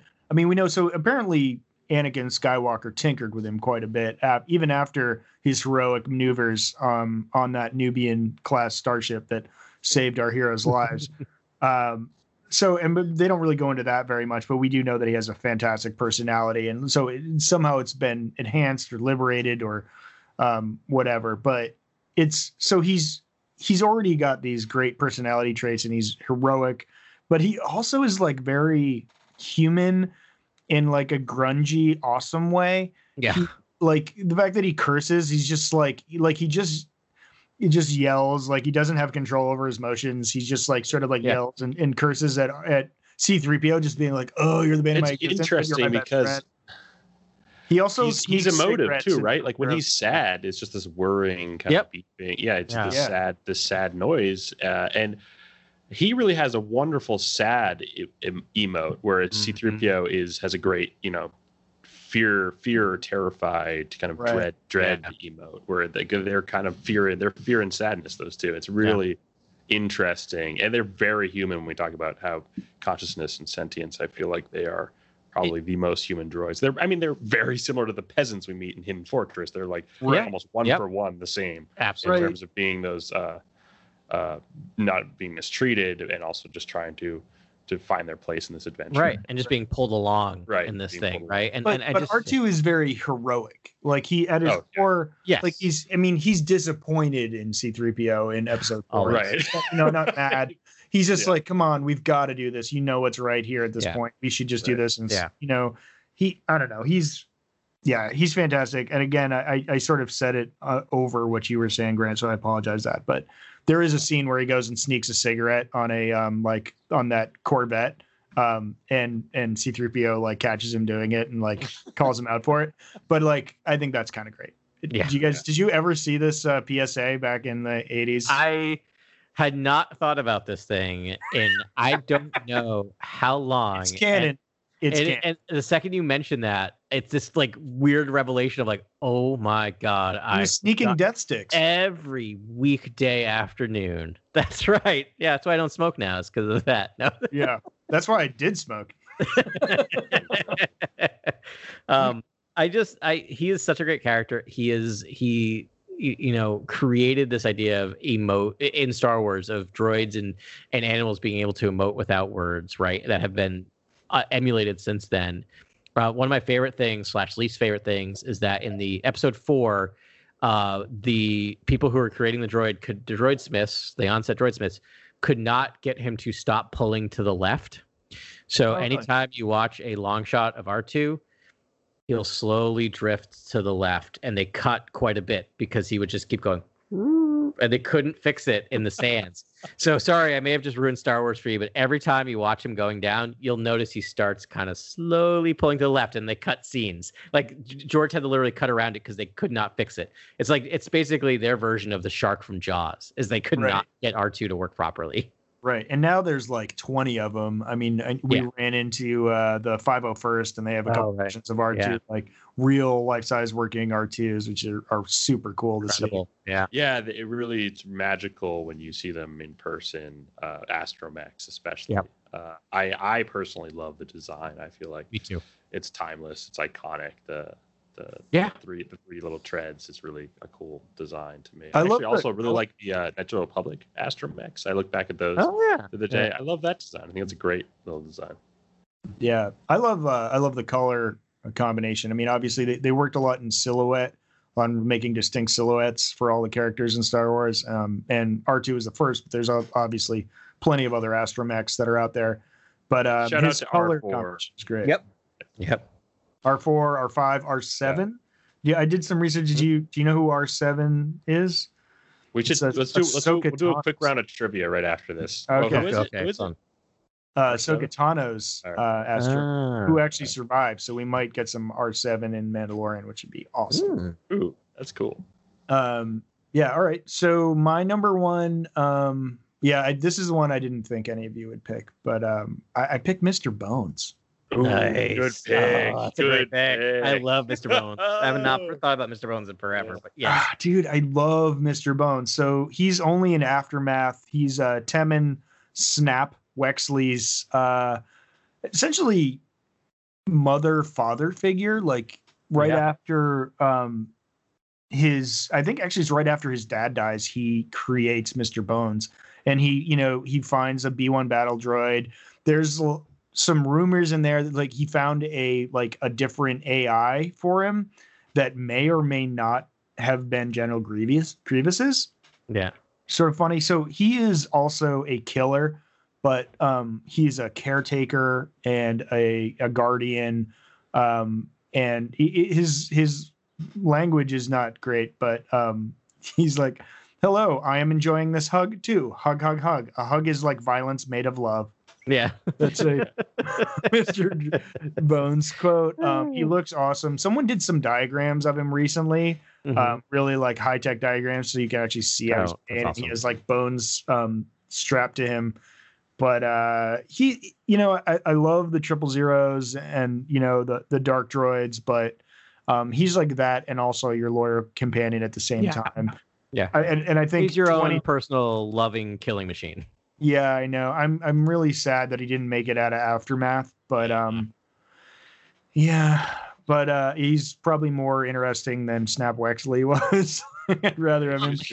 But Snap Wexley's backstory is fascinating, and it's just one of those things where I'm like, way to kill that character off, spoiler alert, in episode 9, where like 90% of the audience is like, oh yeah, the guy from Alias just died. And I'm like, no, Mr. Bones' creator just died. And right. and Wedge's adopted child is dead. Yeah. And everyone's like, Adam, why do you care about this random background dude dying? Like, but it's no. Yeah, well, he had a long run, man. He had a great run, and they had to kill off some people. I mean, I would have traded him for 9 Nub if that was a thing, but we lost 9 Nub too. But no, Mr. Bones. Because we read that book right before we went into the film too. That's right. Temmin was featured prominently, but so I know Mr. Bones. He was in the books. He was found in like the ruins underneath Akiva on Akiva from like a war. Did we see that war in Clone Wars or anything like that? I don't know. Ooh. I wonder if there's synergy there. Probably. Yeah. Yeah. I'll have to look. Oh, I have to I'm look. guessing. And after last week, I'm never Mr. gonna Bones assume might that- go back further than we think. In Yeah. his history, they don't mention. They just say Temin like bought him on Akiva.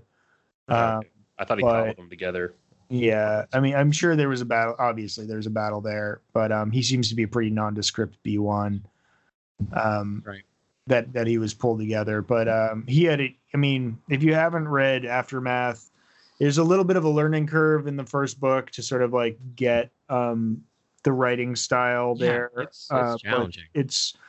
But once you get over it, you start being like, oh, they're developing a new ensemble cast that's very interesting and compelling, and one of those people is Mr. Bones. He's just kind of great. So again, I sort of like these loyal companion droids a lot. They just sort of warm the heart, and he's metal. Mr. Bones is totally metal, but he's your best friend, and that's the kind of droid you want by your side, I think.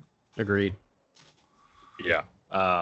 And just B1 battle droids in general are incredible design. Yes. Really just iconic from the prequels, and since they're not on our list, but Mr. Bones is on your list. I mean, we just have to mention that the B1 design is pretty cool. Super cool. Yeah, it stands the test of time. Honestly, I really do look back at the prequels and I look at the droid design. And I think this is actually just a Super beautifully solid. rendered machine, and I feel like Doug Chiang just did a killer job at designing all the technology and the Trade 100%. Federation. Yeah. Incredible. You brought something up that I wanted to mention also, which was the B1s. The first time I saw a B1 speak like on the big screen, I was like, what are they doing? And I've mentioned this in other pods, but I was just like, whoa, like this is okay. It almost sort of like immersion broke me a little bit, but I didn't really realize what he's going for. I was like, okay, comedic, whatever. But like now hearing a B1 fills my heart with joy, or seeing them in new media. I don't know. They have survived the test of time, and I do love them. And this B1's just extra quirky and has, extra parts to it, which is great. But the B1s are awesome design. To the point where we actually see one in the background in episode 9, right? In the droid shop, right in the background, we actually see a B9 hanging, which is like a little nod, because as we know, the sequel trilogy has been hesitant to engage with the prequel stuff, apart from a couple nods here or there. But like certain things got brought in that are stand the test of times. Like to me, B9s are part of the Star Wars DNA, even though I, like you, Ben, really bumped up against them when I first watched those. And now I think about them all the time. And every time I see them pop up on something, they warm my heart. Like I can't wait to see them. I hope they show up in Mandalorian. I love that we got the B2s in the Mandalorian, which is fun, but I'm hoping we get some B1s I'd like to see some in a flashback. Yeah. And they've brought them back tastefully in other series. They made it to Resistance, which is cool. I will say also, if you've never gone to see like they had for a long time a Star Wars traveling exhibit to museums. If we ever get to go to museums again, or costume things. But if you see a B1 in real life, they're like Grant's height. They're like over 6 feet. Yeah, they are terrifying. Intimidating. Yeah, like they look like they're just lightsaber fodder in the movies, but like they're terrifying in real life. Yep, agreed. Yeah. You totally understand Din Djarin's bias after season 1. Yeah, I mean, you're already frightened of robot uprisings, and then or droid uprisings, and you see that. Incidentally, this is a weird side story, but I want to share it with you. there was a tweet that made its rounds on Reddit, and the tweet was a droid auto repair or a robot auto repair machine killed a worker at a VW plant in Germany. But the woman that like tweeted it, her name was Sarah Connor. And then she was like, wait, I just realized how this would be taken out of context because of my name.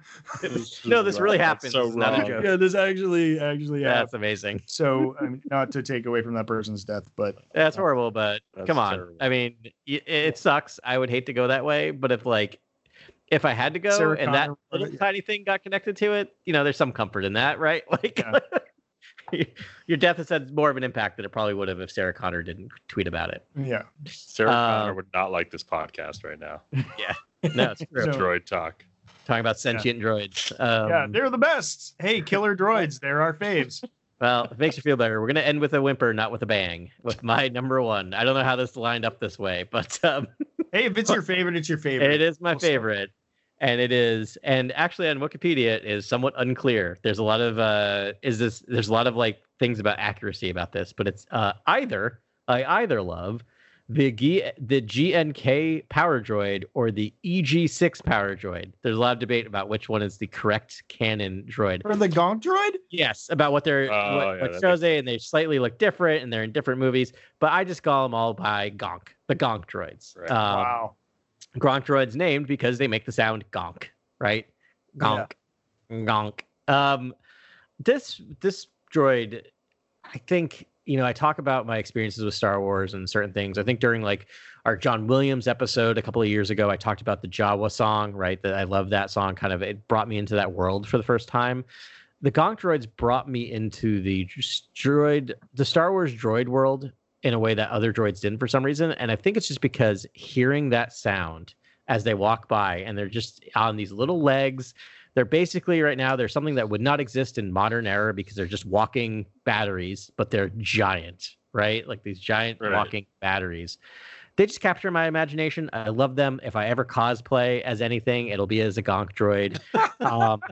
My favorite scene in Solo, there's like a mini Gonk droid stomping on a console during the droid revolution. That's incredible. Yeah. Like, I don't know. Yeah. For whatever reason, I don't have a good reason. I was sitting next to you, I think. I know. I think I was literally clapping when it happened. I don't have a good reason other than it captured my imagination as a kid. So it's still, every time it sees it, it elicits that Star Wars feeling in a way that other things don't anymore. There's not a ton in Wikipedia about it. They're just what they are. They're just giant walking batteries, but I think their design's super interesting. They're literally just a trash bag that they put a little person, or trash bin that they put a little person in, but they did amazing sound design for it. It's all about Ben Burtt. I got nothing more, but I love the Gonk droids. Amazing. Yeah, Ben Burtt again, the sound design for the original Star Wars and the Gonk droid especially. Yeah, and R2D2 as well. I mean, we were talking about how great the, binary voice of R2 was. I mean, Ben Burtt needs a huge shout out, obviously. I will say they are a steal at 100 credits new or 60 credits used, according to Wikipedia. And I'm like, I could cobble together 100 credits pretty easily and buy myself a Gonk droid. Yeah, I want a Gonk droid. All right, you guys want to do a lightning round of trivia? Okay. Sure, why not? We actually covered a lot of the ground that I hoped to cover. Yeah, I think I hit all the other ancillary droids I wanted to talk about. I definitely wanted to talk about R2. Yeah. I didn't know anyone was going to pick them, but I mean, how can you not love R2? He's the droid. Like, he's awesome. Shout out to C-3PO. He may be not my favorite droid or whatever, but he is an essential character, and I do love, like, when they use him right. I really enjoy them using him. Other times less so, but I think it's the iconic, right? That character is super iconic. Yeah, absolutely. What do you got? What just missed your list? I mean, I wanted to pick EV-99 just because that droid is probably one of the most magical and kind of memorable droids in my Star Wars watching experience. I remember first being introduced to that droid and just being taken with it. I thought it was haunting at first, and it was kind of a moment that I always found to be terrifying. Yeah. But then I thought you were going to pick him, actually. But now I really love the character. I think it really it makes you feel like the galaxy's lived in again. It feels like this droid, and the droid's like in a supervisor position, so it's kind of it's this really interesting like emphasis of the stark reality that is the underbelly of Jabba's palace and the underworld, the criminal underworld, and how droids function in the underworld. And I was like, oh, this is fantastic. I need more underworld droids immediately. It's also something fascinating about a droid that tortures other droids. Right. Well, that's 88. That's the guy actually operating the sensor. Right. That's the guy operating the. That's the one actually pulling the lever, but this is the one taking joy at like letting them know, like, if you don't behave, we're gonna put you. You're right. As this, but it's just like, wow, like way to keep your own like people down, buddy. So 99 almost made my list, but it's got in my top 10 droids for sure. Probably ends not up as a five or four, and ends probably up as five a or four. bartender, right? Yeah, Chalmers and Cantina. Chalmers Cantina. Yeah, can't confirm that is the same droid. That's Literally, canon. yeah. Yeah. What a fall. Supervisory position to, daytime bartender at the Mos Eisley Cantina. The boss got choked out. He just had to find work somewhere. Yeah. Hey, we've all been there. No shame in that. No shame. Chopper definitely deserves it. I mean, a lot of people love Chopper. I love Chopper. After my second watch through again, it's hard not to adore Chopper. He just is very, very simple needs and wants. You know, like he's like, can I just be a whole? Like there was a whole narrative around him trying to get a matching leg unit. Because he's like, can I just have this leg? Can I just have this one thing? I do a lot for you guys. Like all I want is to have like matching parts. And he ends up sacrificing it for his friend, who I think is actually might be a LOM unit, but I don't know. I don't know if they are or not. Those Imperial droids that sort of are their Imperial protocol droids. That ends up joining their group. But Chopper's a boss. We could talk about Bucket, but as we all know, Bucket is just Chopper in disguise, so we can move on. I think he's different. He is. He's different. I mean, he might be the different. same model because he's old as heck. Yeah. But but it does not line up well. But I'm still dying on this dying on this hill, just like that. What's her name is actually Mara Jade in the Star Wars comics right now. I choose. You listened to our last episode. We apologize. I know. We have to do a redaction. Mara Jade. We got a lot of that wrong. Oh man, yeah. Of course, we're doing this in like 2 hours into our episode, but So that character was created by Charles Soule. Acknowledge that we're wrong and just let's just still could be Mara Jade. Just saying. Okay. I mean, yet to be seen, right? She might become Mara Jade. Yeah, that's true. Wrong. We gotta accept. Anyway. But on the animation, the animated film, the animated shows, CB23. We talked about BB-8. We talked about BB-98. Yeah, CB23 is great. I like CB23 quite a bit. Yeah, they did something different with the CB or the BB. Counterpart to BB-8. Really cool droid. Gave him own personality. Very good. And 000 and BT. Yeah, why didn't not make Adam? Adam, what happened? I tend to like character droids that don't have a ton of screen time, that don't have a ton of backstory because my imagination goes, and I love 000. But I know a lot, right? So I'm like, it's great. Here's the thing about that character. I love that character, the way that character is used. I don't see a lot of, I don't know. You got to use that character sparingly, right? Like I think it can go real wrong if you use too much screen time with that character. So I don't know. I mean, he's a terrible villain. Like he's a a horrible being. Yes. Yeah. I mean, both 000 and maybe that's why I didn't pick it. Like I didn't want to pick a character I love to like. You know what I mean? Like it's just people. Just Poor. Yeah. I also find he's diabolical. I think. I also find protocol droids that speak somewhat annoying, even 000. So at least Forlom, we haven't heard Forlom talk at all, so I can kind of like move past that. I assume Forlom talks in like insectoid voice, right? Like there's no way that thing talks in basic. Oh, I have to hear him talk now. Yeah, that would be great actually if he didn't speak basic, but like was a biological, like didn't speak in binary. All I expect is Forlom and Zuckuss to turn to each other and talk in high-pitched insectoid voices, and then turn to others and translate one of them just speaks very briefly in basic. Yeah, that would be awesome. But but BT and 000 are amazing, great characters. They take out Vader. I mean, in one of the issues, Afra uses both of them.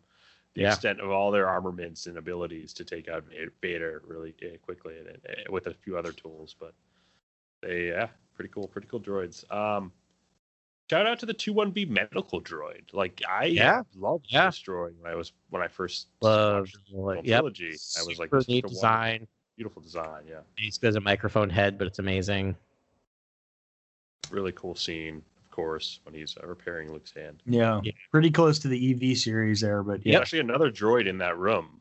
I think if you got the action figure set or something like that, you got another droid with that set, and I don't know the name. It's so many droids. There's so many. Like the other, it's the FX7.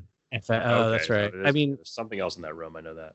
I mean, if you watch A New Hope, one of my favorite things is like there's a second where there's another 3PO unit walking along with them, and then just takes a left, and I'm like, Like, how much would you want to watch that? That's a that different character story. Yeah, different story. Just Yeah. go down that corridor. Where'd that droid go to, right? Yeah.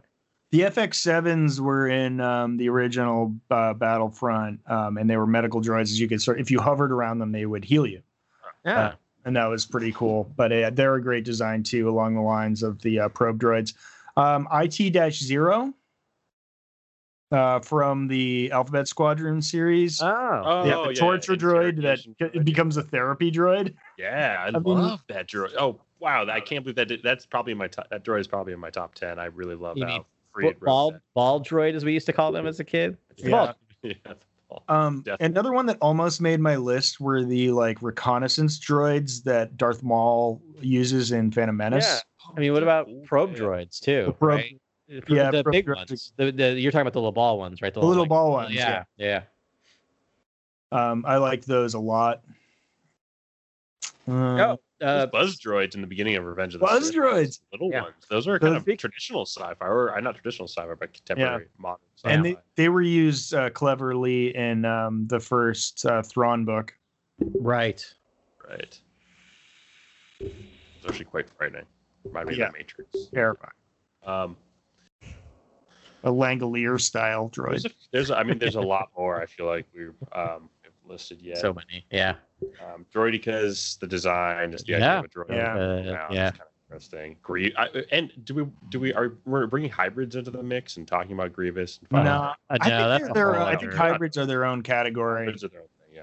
I mean, we might want to do like I a thought sub. about Grievous, cyborg. but Yeah, we might do a subsection on cyborgs. I don't know if they're exactly like there Star are enough Wars. to do that, but There are. I wouldn't necessarily call it a pillar. Like, I don't think you have to have a cyborg in it, but there's so many of them. I don't know. Maybe you do. I mean, you have Darth Vader in 4 out of the 8 movies or 9 movies. I thought we did such a gray technology. area. Has a fake arm. Like, we might want to talk about that melding of man and machine in another segment. Another shout out to a droid I absolutely love that's been newly revealed or newly created is Z67, the Vader's forensics droid. I was going to say this Vader one mod. too. I actually couldn't remember his designation, but I really like this droid Sure. because he's very funny, and it's just like of all the like companions to Vader, like comic relief to Vader, I think he might be my favorite. Yeah. It's good stuff. You guys want to fire into some trivia as we end this Sure. here? All right, BX778. Where is this droid? Where do we meet this droid? BX7. We'll just go by designation. BX778. Let me just think Advantage about it real Google quick. Let me think about real too. Let's see. What was it one more time? BX7. BX778. Yeah, gosh, I mean, this really. I think maybe we saw. This is why it's taking longer than I expected. Culinary septic droid. There's the culinary droid. It's the kitchen droid. That's right. Last Shot. Last I Shot. think, That's where, right. Like, yeah. it attacks Ben Solo. at the Oh, end of this that. one. Yes, you know Yeah. what? Yeah. I was thinking about this one. This is a great one. Yeah, that's a wow. Yeah, It's I did- Also- but it's pivotal to the story, or like at least This is it's another deep cut that maybe Grant's about to go for, but this reminds me. I don't know the name of it, but do you remember the pancake droid in episode 2? There's the pancake flipping droid in episode 2. Oh, it's that's when Oh, in in the diner, Dex's diner. I don't no, know. it's actually on the ship. It's when Padme and Anakin are undercover going back to on the like cruise liner ship, and they're in line for food, and R2's there. There's a droid just flipping pancakes. That's amazing. I need to know That's the a deep designation. cut. I should Yeah. look that designation up. One more designation for you guys. A GA97. GA97. Where did we meet this droid? I have no idea. I'm googling, but I have Nothing. Yeah, if any of us got that. He's the resistance intelligence droid. And Oh, I actually Nice. really like I forgot about him, and I might have, if I was really stretching, I might have like selected him for my random sequel trilogy droid because I like the design. it's I a like low that budget look. low It's budget. a way low budget. Clearly, it's the moment in that series where they're like, look, we promised you we're going to do puppets. Previously, you might have been debating whether certain things are puppets or CGI, but this you have to know is a puppet. This No is a CGI. puppet. Yeah. Yeah, and even the like sound design was so lo-fi. It was like Yeah. It was, yeah, and it's great because it is just have like its mouth is literally just that micro, like the harmonica microphone. Do you know who he's talking to on the other end? C-3PO, baby. C-3PO. Yep. The droid. Yeah, no, he's talking to because he has a droid He was network. one of the spies for That's right. C-3PO. He had a droid spy network, which was They said grossly They said C-3PO. They classified him as a spy master, I think, in one of the films or one of the visual dictionaries. The stretch, but that is true. Yeah. That is But technically the droid spy network was grossly under investigated. You know, like that's what I wanted. I was figured with the spy network, that's like we were gonna get Lando with a droid army. Yeah. Yeah. Missed opportunity. Would have loved it. Yeah. Yeah. All right. Final one, because things are best done in threes. RA7. RA7. What is that one? Does sound familiar. R8. Well, I did say I tried to pick really R7 obscure ones that you guys wouldn't know immediately. So yeah, definitely RA7.